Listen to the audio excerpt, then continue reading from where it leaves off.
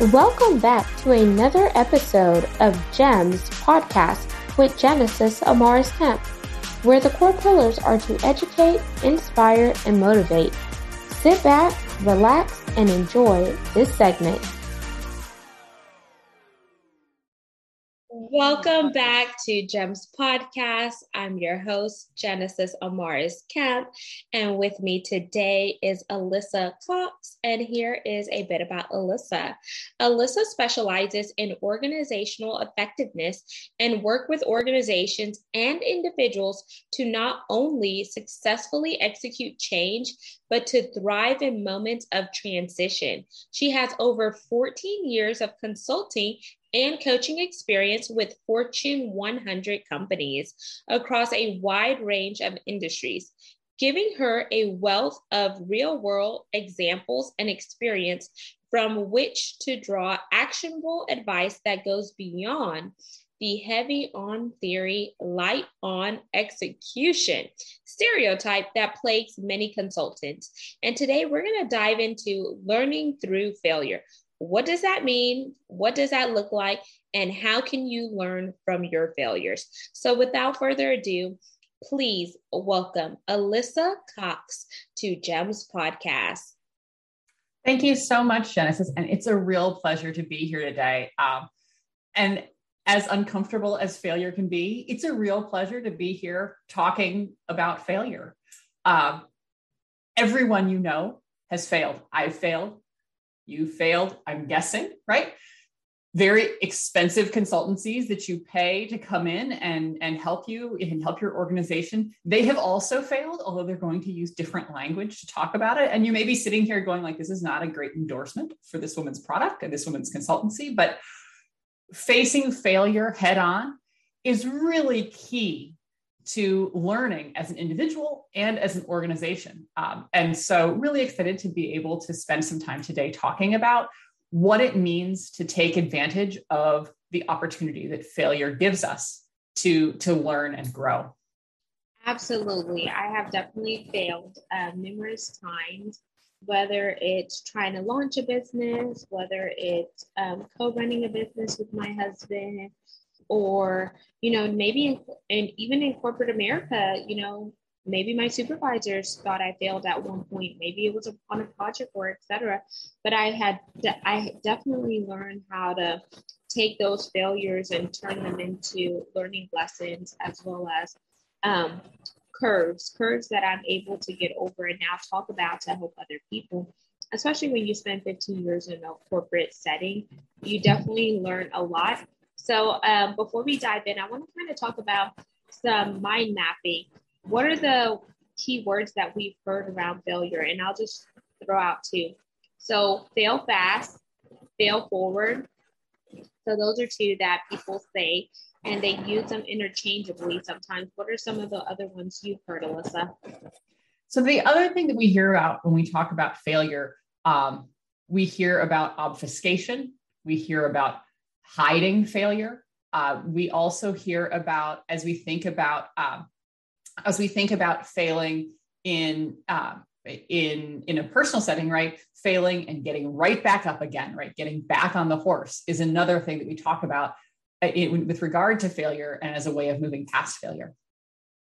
Absolutely. And the reason why I wanted to do that little brainstorm exercise before we dive in is so that it resonates with the listeners and the viewers on some of the overarching themes that they've heard around failure and how we're going to debunk that failure, where it's not going to be a condition that limits you, but it's going to be a condition that helps you thrive once you recognize why that failure happened, how it's going to set you up for success, and etc. So as we dive in, I want you to talk about a time that you've personally failed in your personal life or your business life, because you're obviously running a successful consulting company, but you had to have those start ugly moments that, put you on the right pathway.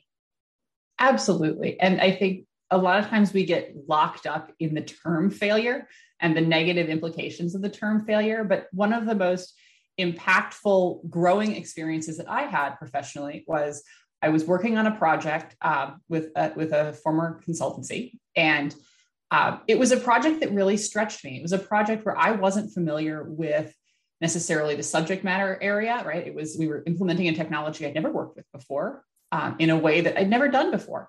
And I was working at that time with a leadership team who, and the analogy that I like to use is they gave me enough rope to hang myself, but then they lifted me up to get the noose off, right? They let me make mistakes and test my limits, and then gave me the resources to fix it, which is one of the most important things you can learn as you're going through trying new things, expanding your boundaries, pushing your boundaries, learning if you're not making mistakes, you're not trying hard enough, you're not taking enough risks. So take those risks, but make sure that you're doing it. And if you're a leader, you're supporting your people in a way that allows them to take risks and then recover when things don't go so hot, when they don't go the way you intended for them to go. Yeah, and I like that because even though they gave you enough rope to hang yourself, they still lift you up. So even though you were going through that process where you had maybe those slips, trips, and falls, metaphorically speaking, there was someone there to still put out the caution sign to let you know, like, oh, the floor is still wet, and et cetera, to be careful. And it's a bit of like a give and take, or like I like to say, a tug of war. But I'm sure all of that experience that you went through made you stronger mentally, physically, emotionally, and et cetera, because you learned what your limitations were. You learned how to break down some of those barriers. And you learned a valuable lesson on how to assimilate with other people, whether it's your colleagues that are, in the same positions, whether it's upper management or et cetera. And I also want to ask you, from that experience, what was the one key lesson that you took from that, and how has it helped you create Blue Swift Consulting? The biggest thing that I took from that experience was it was in my development as a leader, right? I was able to grow to such an extent on that particular project. It really helped me think critically about how I foster that kind of environment with others. And in a consulting environment, it maybe you're fostering that environment with the people who work for you, but you can also foster that environment with your clients. So I do quite a bit of executive coaching and talking executives through being comfortable with failure, being comfortable with risk taking, and thinking about how their organizations approach risk and allow or don't allow their people to explore and grow through risk. And so what I took away really most powerfully for me personally was and continues to be a more open approach to trips and falls, and a more constructive approach to things that just didn't go so hot. You didn't fail epically. Let's fail fast. Let's fail in little ways, recognize them, acknowledge them, and do better next time. Yes, and move on. Don't just stay stuck there. And that brings me to this point, because you also talk in some of your other segments how to understand and build cultural engagement within your team and organization. And I think part of building that team and having that holistic approach is encouraging everyone that it's okay to make mistakes. It's okay to fail. It's okay to, ask for help and et cetera. And I think that strengthens your team whenever they feel like they're not walking on eggshells. So can you talk about that in relationship to overall learning from the failures? Sure. And there are macro organizational cultures that are very good at this, but you may not be operating in one of those. You may be in a culture that is broadly sort of hot and cold on failure. Depends really on the individual leader you're working with. And so there, as a leader, your imperative is to foster a healthy environment for learning within your own team. Things that you can do every day, right? Bring failure to light early and often, right? Make a regular habit of exploring with your team what did go well and what could have gone better, right? Reframing, dropping the word failure and talking about what could have gone better reframes learning in a much more positive light. And make sure that you're moving beyond retrospective, right? It can be tempting when you're looking at something that didn't go well to externalize the failure, to figure out who's to blame and how you stay out of that situation, right? But that's fundamentally retrospective. And if you continue living in that space, you're not learning and you're also not moving on. And so get out, move beyond the retrospective, understand what happened, but then talk about what's next. Talk about what you need to be successful next time or what you need to recover this particular situation. And then I would say also encourage people to talk about their lessons learned, right? Encourage people to talk to their peers about the things that they've done and the things they wish they'd done better. When we normalize those conversations, then we normalize asking for help. We normalize being face forward about the things that didn't go right. And we normalize learning from failure. Yeah, I wholeheartedly agree. And I do remember there was one incident when I was working on this specific oil and gas project. And what we would do was talk about the last project that we finished. And we started with the lessons learned. And then after we discussed the lesson learned, we discussed the path forward plan with this current project, because there was various similarities that you could take from the previous project and how you could build upon those to execute, a successful project. And I think that was, beneficial. And then we had like a report out where each individual shared how, they felt about the last project, what they walked away with from, and what they plan to do better. So you have a recap, you have planning, and then you also have like forecasting too, in a sense. And I think that was a good way to break things down. But one thing that I want to talk about too, Alyssa, is I think it definitely starts with leadership. If leadership creates the atmosphere, then it also helps like the employees and their direct reports feel like they could be open about it. So in order to hit the ground running in a new leadership role, that may be the one that calls out those KPIs, those key performance indicators, that may look at the failure rates, that may look at retention and all the other things that different companies look for. What type of tips and tricks would you offer someone to look at what failure is and overcome those obstacles? When you're starting as a new leader in an organization, right, you have a group of people that you're leading that have been led before, that have understood the sort of the social order within the organization. And stepping in as a new leader is a change, not just for you as you learn a new role, but it's a change for your team, your new team, as they try to figure out who you are, what from the prior environment will persist, what is going to be changing, what's new for your particular style. Are they going to get along with you? Are the relationships and the power that they've built socially within the team going to continue to hold?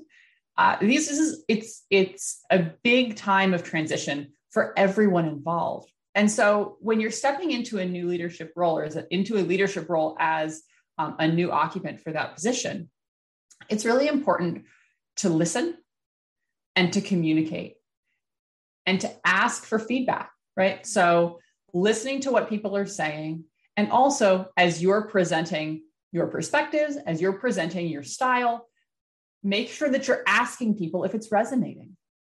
Ask people if you're on the right track. Ask people for their perspective based on their history within the department. Make sure that you're learning from past failures of the department, but that you're not punishing people today for the failures of the past, right? People that feel it can be very threatening when you have a new leader coming into the organization. Make sure that people feel supported by you as a leader. Make sure that people understand that you're there to continue to grow them personally and professionally, just like they're outgoing leaders, hopefully. But make sure that this continues to be a space of psychological safety where we can talk about things that didn't go great and things we want to do better, and be able to position yourself as a partner in doing things better. And how critical would you say 360 feedback is, where the employees are giving feedback to the leader, but the leader is also giving feedback? So I think it goes both ways, so everyone could kind of have those synergies. As a leader, you should know that 360 feedback is happening all the time. Your people, if they're not talking to you about how they feel about your leadership, they are certainly talking to each other. And so if you are afraid of 360-degree feedback, what you're doing is you're saying, I'd really rather not watch the news. It's happening, but I don't want to know. And I don't think that there are no leaders that I talk to in my practice, in sort of my work experience before I started Blue Swift Consulting. There are no leaders that I talk to that say, oh, you know what? I don't want to know. It's out there, but like, I'm just going to close myself off to it. People don't do that intentionally, but they are afraid of what's going to come out. I think facing that fear and coming face forward to what you may or may not hear and looking at it as a learning opportunity. People that provide 360 feedback are also making themselves vulnerable. They're exposing themselves to retribution. They're exposing themselves to negative impressions of themselves based on their willingness to share. And so as a leader, again, collecting 360-degree feedback, you're not surfacing anything new. You're only surfacing what is out there for yourself and putting yourself in a more informed position to grow yourself and to more effectively lead your team. And so I encourage all of my clients to actively pursue 360 feedback and to create an environment where it's safe to give 360 feedback. Yes, I would definitely say that having that safe environment is definitely what's going to have everyone really want to be transparent, be vulnerable, participate, and actually grow with the organization because they don't feel like they're limited. They don't feel like they can't just be seen, but they could also be heard. So they're doing two parts. And I definitely think that it creates a welcoming space, in my opinion. And I've always thrived in organizations that did welcome the 360-degree feedback. Another thing that I think is important too, whenever you're learning from your failures and you're learning about yourself, your organization, as well as your colleagues, is doing different predictive index behavioral assessments, doing, some people say the Clifton strengths, the strength finders, and et cetera. And with you being in leadership positions, as well as running your own businesses, and et cetera, how do you feel about those different personality assessments? I like those personality assessments in terms of what they can show you that you may not have been, you may have recognized these things in yourself in the past, but you may not have had a language to talk about them. And so having that language to talk about the way you think, the way you feel, the way you work, what your strengths are, allows you then to have a conversation with others as you look to continue to develop yourself both personally and professionally. So I like those assessments. I like Myers-Briggs. I like FIRO-B. These are all assessments that have the potential to be a big amplifier for your personal growth journey, but they are only an amplifier insofar as you use them for personal development and you use them as a starting off point. Simply taking a Myers-Briggs assessment and identifying that you are, for example, an extrovert or an introvert. This is academically interesting, but it's what you do with that information. What does that mean for how you work best? What does that mean for how you're able to articulate what you need to perform at a peak level within your organization? That's where these assessments become really powerful. And so that's what I would encourage all of your listeners to take part in these assessments and then use them as a jumping off point for doing more. Okay. So whenever you said jumping off, I don't know why I just got this image in my head. I thought about whenever the golfers get ready to hit the golf ball and they put the golf ball on the tee to get ready to swing. So I want to encourage you, where are you placing your golf ball, and is it positioned so you can accurately hit it to get it in that hole? That's right. That's right. Are you using the right club? Do you know which way the wind is blowing so you know which way to strike? Right? Have you thought, are you following through on your swing? Right? If you don't have a full swing, you're going to shank the ball. Same thing with Myers-Briggs. If you're not executing a full swing with that assessment, if you're not using the outcome of that assessment to think critically about what you do next, then you're never going to make it to the pin. Yes. And I always love just whenever we could feed off each other's energy and really bring those examples to life. And Alyssa, whenever you think about this topic, what else would you like to add here regarding learning from your failures? In 2021, the average employee received nearly 64 hours of formal training from their organization. That's 64 hours of structured learning. Now that includes compliance training. It includes a whole swath of training. Organizations make a big investment in that training. And too often they lose out on the training opportunity that's right in front of them, that is the training opportunity provided by failure. And even worse, if you're not taking advantage of that opportunity, you are not addressing the underlying impacts and the underlying threads that caused that failure in the first place. And so I would ask everyone to think about how much time they spend on their learning and development in a formal setting, reading new books, reading on new subjects, taking e-learning, doing in-class learning. How much are you investing for yourself? How much are you investing for your team? And are you taking advantage of the free learning that comes from failure? Are you really using that to its best?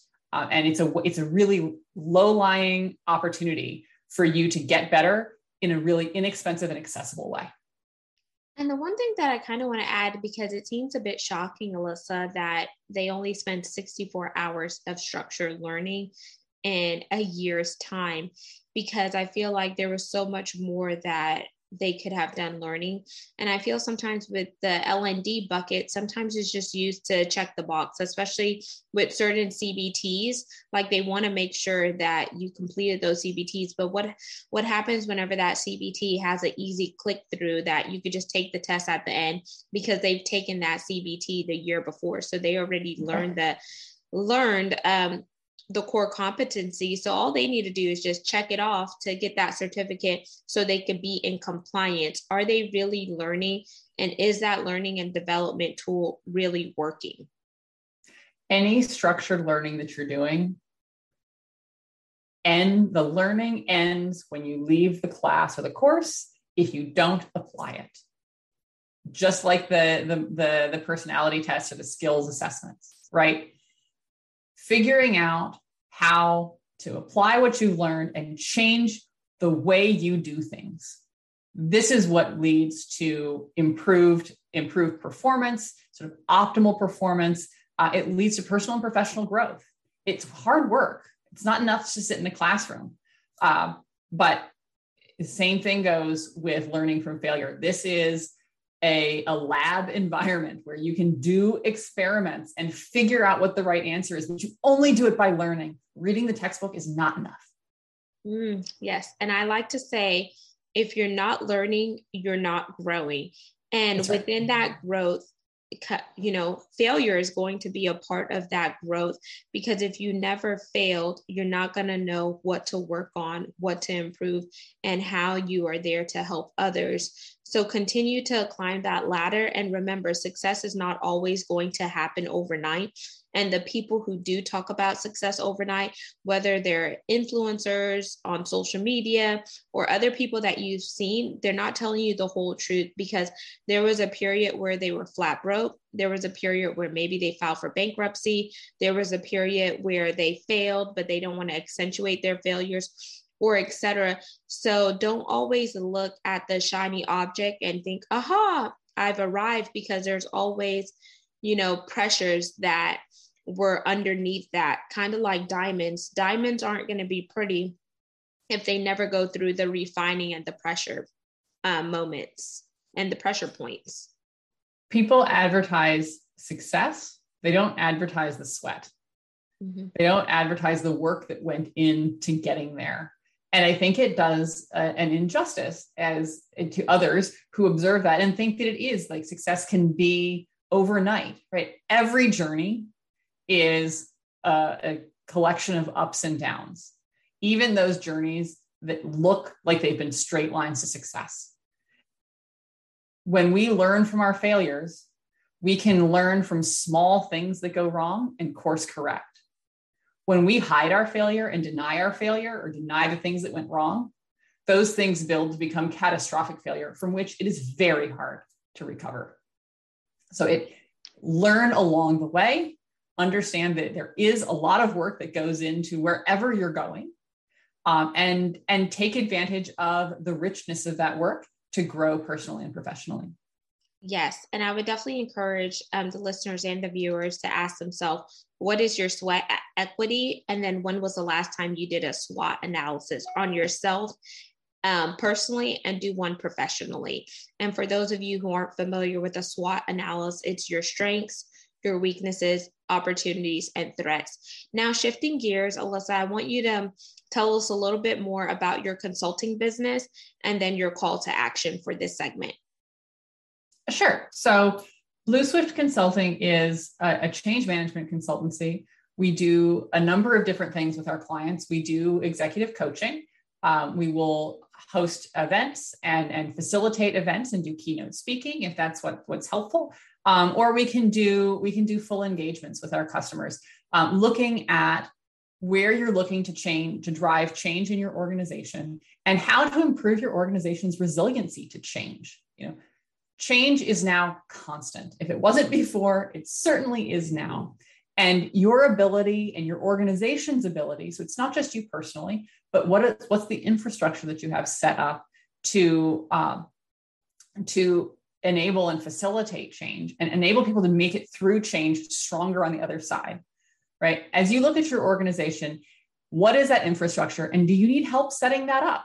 And so that's what we like to do. We like to work with clients of a sort of a wide range of sizes and a wide range of industries, because resiliency to change within a corporate setting, there are a lot of really consistent themes that we like to bring to the fore, and learning from failure and setting up risk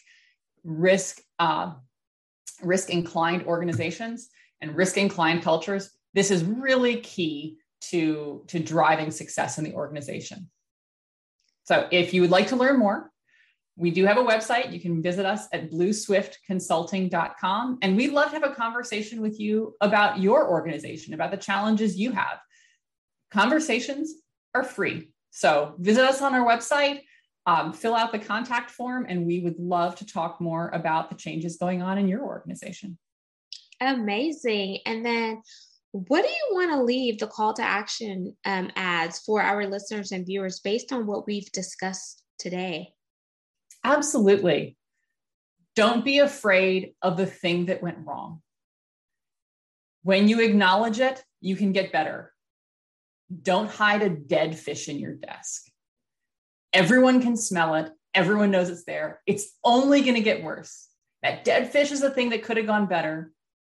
Work on fixing it and get help fixing it. Be transparent about the things that you're trying to work on, and the organization will rally around you, and you'll find that you've got a lot of success, both professionally and personally.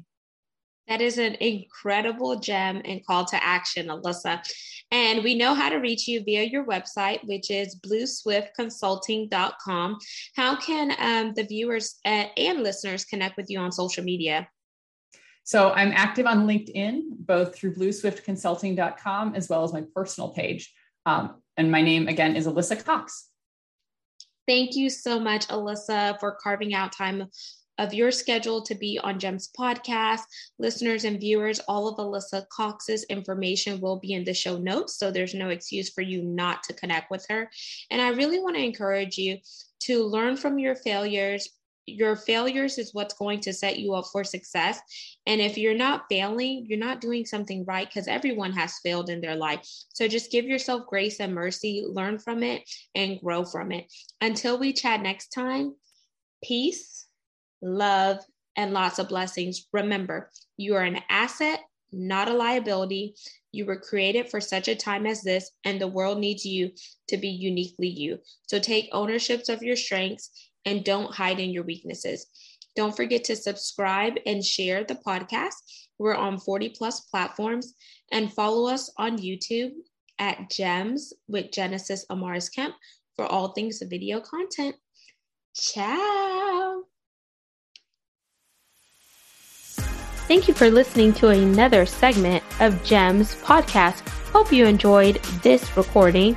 Make sure you like, comment, share, and subscribe to GEMS Podcast on your audio platform, as well as our YouTube channel, GEMS with Genesis Amaris Kemp. We would love for you to be a sponsor, so please reach out via email at GEMS, GEMS, with WITH, Genesis, GENESIS, Amaris, AMARIS, Kemp, KEMP @gmail.com, where your brand, your swag, your services could be here on GEMS Podcast.